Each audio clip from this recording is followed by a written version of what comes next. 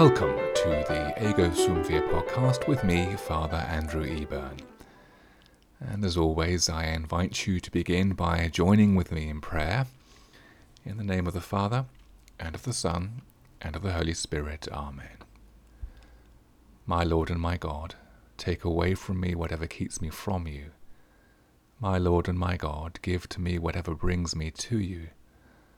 My Lord and my God, free me from myself, that I may give you all I am, through Jesus Christ our Lord. Amen. In the name of the Father, and of the Son, and of the Holy Spirit. Amen. I'm going to start this week by telling you a story about people's attitude to confession. A few years ago, I was in prison as a chaplain, and now at that stage I was a deacon, so I was wearing clerical dress, but I hadn't yet been ordained a priest. And I was in the chaplaincy one day when a prison officer escorted a man in.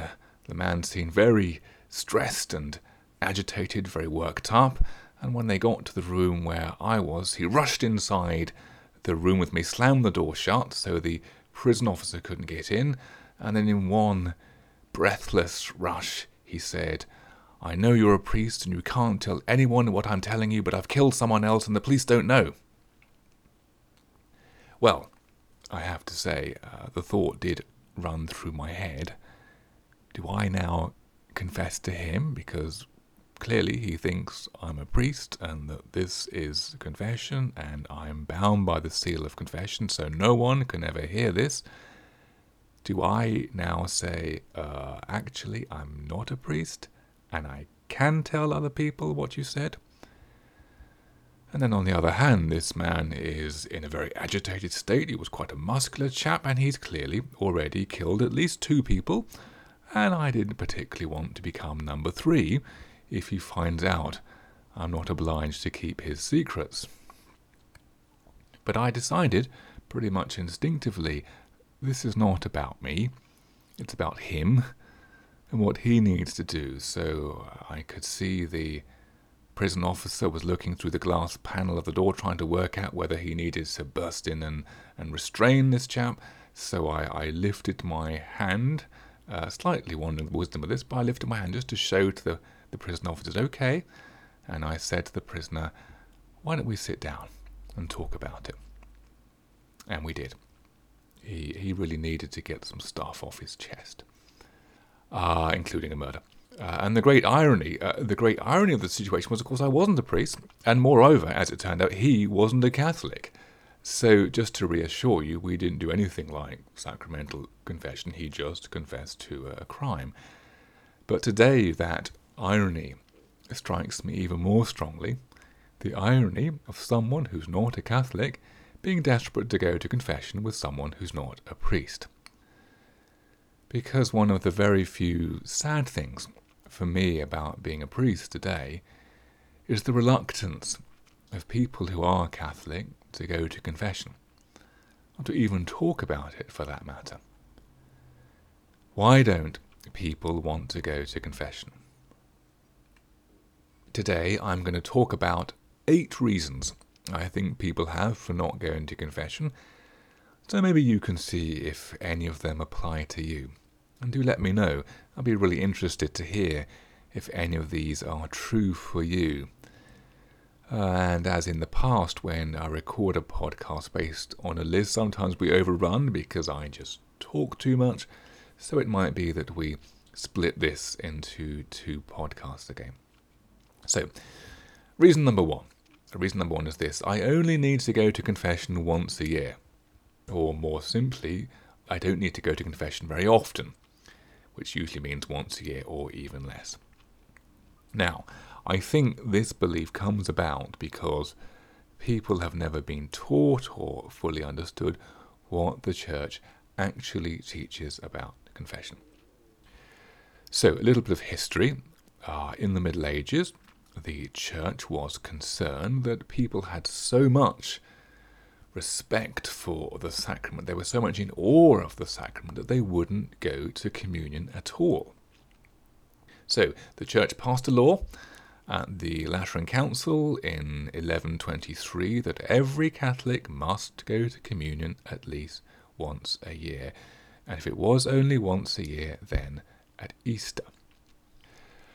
But that law was actually two laws in one, and the two laws are these: you must go to receive communion at least once a year, and second law combined with it, you must go to confession at least once a year immediately before your once a year communion.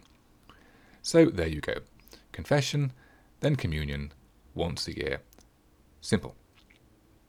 And the two, of course, are linked together because Jesus says if you are offering your gift at the altar and then remember that your brother has something against you, leave your gift there before the altar and go. First be reconciled to your brother and then come and offer your gift. Now there's the principle. Reconciliation before we go to the altar.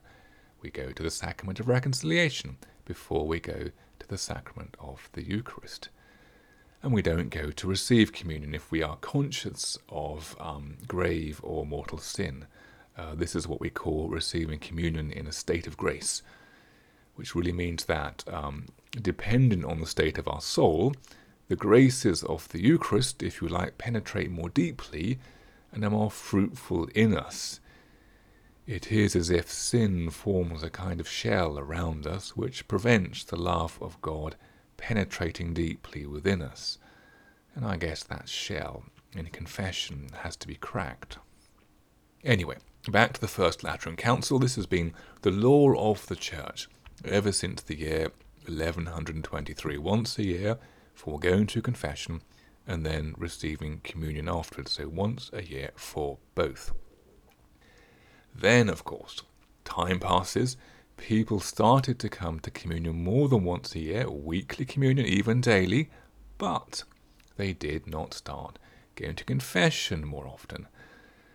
And now we have a situation where people go to Mass every week, but they go to confession once a year, once every 5 years, perhaps never. So what is a good frequency for going to confession?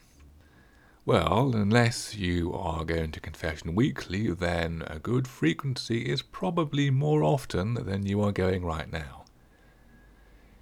If you never go, make an appointment and go. If you go only once a year at Easter, make that 3 times a year. Once at Easter, once at Advent, and once maybe in summer or autumn in between. What is the ideal frequency? Well, when I was at seminary, we used to go to Mass every day and confession once a week. So Mass 7 times a week, confession once a week. Now, I know what you will say. You will say, I'm not at seminary. I'm in a different state of life. This rule doesn't apply to me. Well, yes, that's right. But the proportion, the ratio of Masses to confession is a good one. 7 Masses, 1 confession. If it has been more than 7 Masses since you last went to confession, then you should probably go again. Okay, so reason number 2 on my list. Now, people who have never been taught what the Church teaches about confession, or who have been taught a long time ago and have forgotten, also tend not to understand the role of the priest in confession. They don't always understand, and let's go right back to basics now, they don't always understand that on the night before he died, Jesus gave his disciples the power to forgive sins just as he had forgiven sins, and that this power to forgive sins is handed on in turn to priests through the grace of ordination. The consequence of not understanding this is that people think I can stay at home and say sorry on my own. So this is reason number 2. I can stay at home and say sorry to God on my own. Actually, it's basically a misunderstanding of how sacraments work. So perhaps the simplest analogy here, I think, is the analogy of another sacrament, the Mass. So let's take the Mass. God has given Catholic priests the power to consecrate bread and wine so that it becomes the body and blood of Jesus Christ. Which means that if you eat bread and wine at home, it is not the same as going to Mass. If you eat bread and wine at home, it can be a very nice thing to do, but it is not the Mass. Jesus is not sacramentally present when you eat bread and wine at home. Of course, he is present in some form in your house, but he is not sacramentally present. Now, to be sure, you're not going to Mass simply because of the priest. I mean, because of the priest as a human being, because of his personality or likableness or whatever. You're not going to Mass, that is, because the priest is a nice person or super virtuous. You're going to Mass because Jesus is present. But Jesus is present because the words of the institution spoken by the priest and the action of the Holy Spirit make Jesus present. There is no Mass without the priest, and without the priest, Jesus Christ is not present in the Mass, body, blood, soul, and divinity. Okay, so it is the same with confession. Because confession is a sacrament, it is an encounter with Jesus Christ, just like the Mass, and it is different from praying on your own at home. It is qualitatively different. It is not bad to pray at home and say sorry to God for things, but it is qualitatively different doing it in person in confession, where the presence of the priest means that Jesus Christ is also sacramentally present in the box with us. And so again, when you go to the priest for confession, you are not going to the priest because he is a nice person or because he is super virtuous or wise. You are going because Jesus promised, those whose sins you forgive, they are forgiven. Jesus has handed on to the priest his divine power to forgive sins, and Jesus is sacramentally present in the confessional. So it is not about the priest, it is about Jesus and about encountering him and his love and grace in the confessional. Okay, so next item on my list. People don't go to confession because they actually think they don't need to go. They think they haven't sinned. So this is reason number 3. I haven't done anything wrong and I don't need to go. Yes, you have. There are 2 alternatives here. Either you're Mother Teresa and you're a saint, in which case you need to go to confession.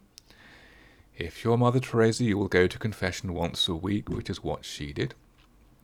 Or the other alternative is that you're not Mother Teresa and you're not a saint, in which case you need to go to confession. Now, it may be you can't think of anything wrong you've done, but that's because you are not used to examining your conscience. You're not used to taking a good look at yourself in the mirror of the teachings of Jesus Christ and his church. I once visited a friend who had retired a couple of years previously, and he'd spent a lot of time after he retired doing DIY and fixing up things around the house where he'd lived for many years, doing jobs that he had intended to do for a long time that he had not got around to doing. Anyway, when I visited him, he had been retired a couple of years and he'd got bored of DIY, and he said to me, "I've run out of jobs to do." But do you know, there were still so many jobs left to do in that house. There were taps that didn't run properly and windows that didn't close properly and all kinds of things that needed replacing. Nothing extraordinary, mind, just the regular, everyday stuff that eventually goes wrong in any house. The point is that this friend of mine genuinely thought he'd finished everything that needed to be done. The little jobs that were there that to an outsider obviously needed attention, he just didn't see them because he had lived with them for so long. And it is the same with us. It might be the same with our houses, but it's certainly the same with our spiritual lives. Unless we have got into the habit of examining our consciences and taking a good, clear, unbiased look at ourselves, through, as I say, that mirror of the teachings of Jesus Christ and his church, unless we do this regularly, we no longer see what needs to be addressed. Examination of conscience is an absolutely vital part of a good confession. It doesn't have to take long, but you do need to spend at least, let's say 10 minutes, which is, let's face it, a tiny amount of time, but at least 10 minutes examining your life. The simplest way, I suggest, is to download an examination of conscience from the internet. It'll be a list of questions for you, and then just apply them to your own life.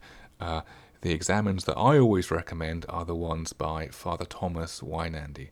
Father Thomas Weinandy, you can Google them, and he's produced different examinations of consciences for priests, for married people, for single people, etc., etc. And you just download, there'll be a list of, 40 or 50 questions. You just run through them. Now, of course, you may think that not all the questions apply to you or they are irrelevant. That's fine. But just the exercise of going through them and responding to them will help to clarify what the state of your life is, the state of your soul, and the state of your relationship with God. So, examine your conscience. Right, next item on the list, and actually, yes, as I suspected, we're starting to run out of time, so this will be the last item for this podcast. I will have to carry on with the rest of the list next week. So next one, people think they might have sinned, but they think God doesn't mind. He loves me anyway. He loves me. He'll understand. So this is reason number 4. God loves me anyway. He'll understand. This is what we call the sin of presumption. The sin of presumption, or taking God for granted. And I guess there's a lot you could say about the sin of presumption. God loves me anyway. Well, of course he does. Of course he does. But we need to understand what love is, what the nature of love is. So we need to understand, for example, an important first principle, that love can be accepted or rejected. If God loves us, then he loves us enough to respect our freedom, to reject him, and to reject his love.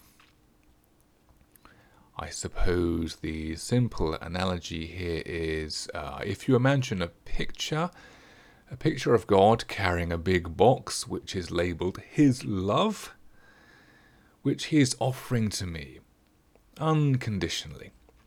And there I am, and I also have a box which is labelled, let's say my stuff, full of my ideas about how I want to run my life, for example. Now, God's offer of his great love to me is, of course, unconditional. He loves me unconditionally.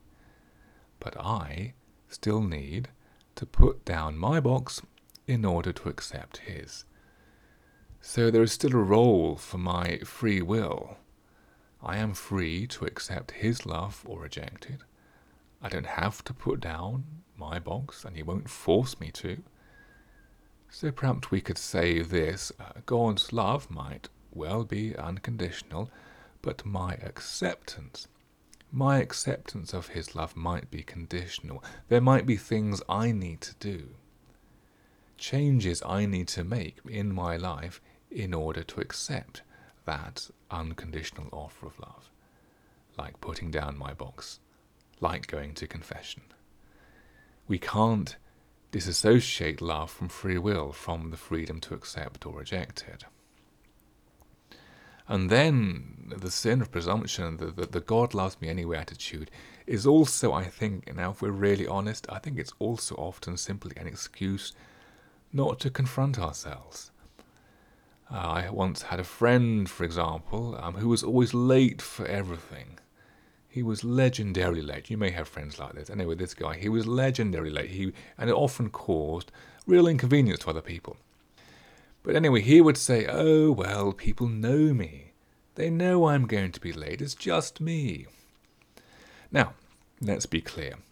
This is not actually an argument for continuing your behaviour. You being late is not just you. It is just you being selfish and inconsiderate and using assumptions about other people's acceptance of your behaviour in order not to have to confront it and in order not to have the labour of changing it. So, if God loves you, then he loves you enough to want you to be better. To be, as the secular world tells us, the best version of you, to be more virtuous, more faithful, more loving to others. Perhaps he loves you enough to want you to go to confession and to encounter his Son there. In the name of the Father, and of the Son, and of the Holy Spirit. Amen.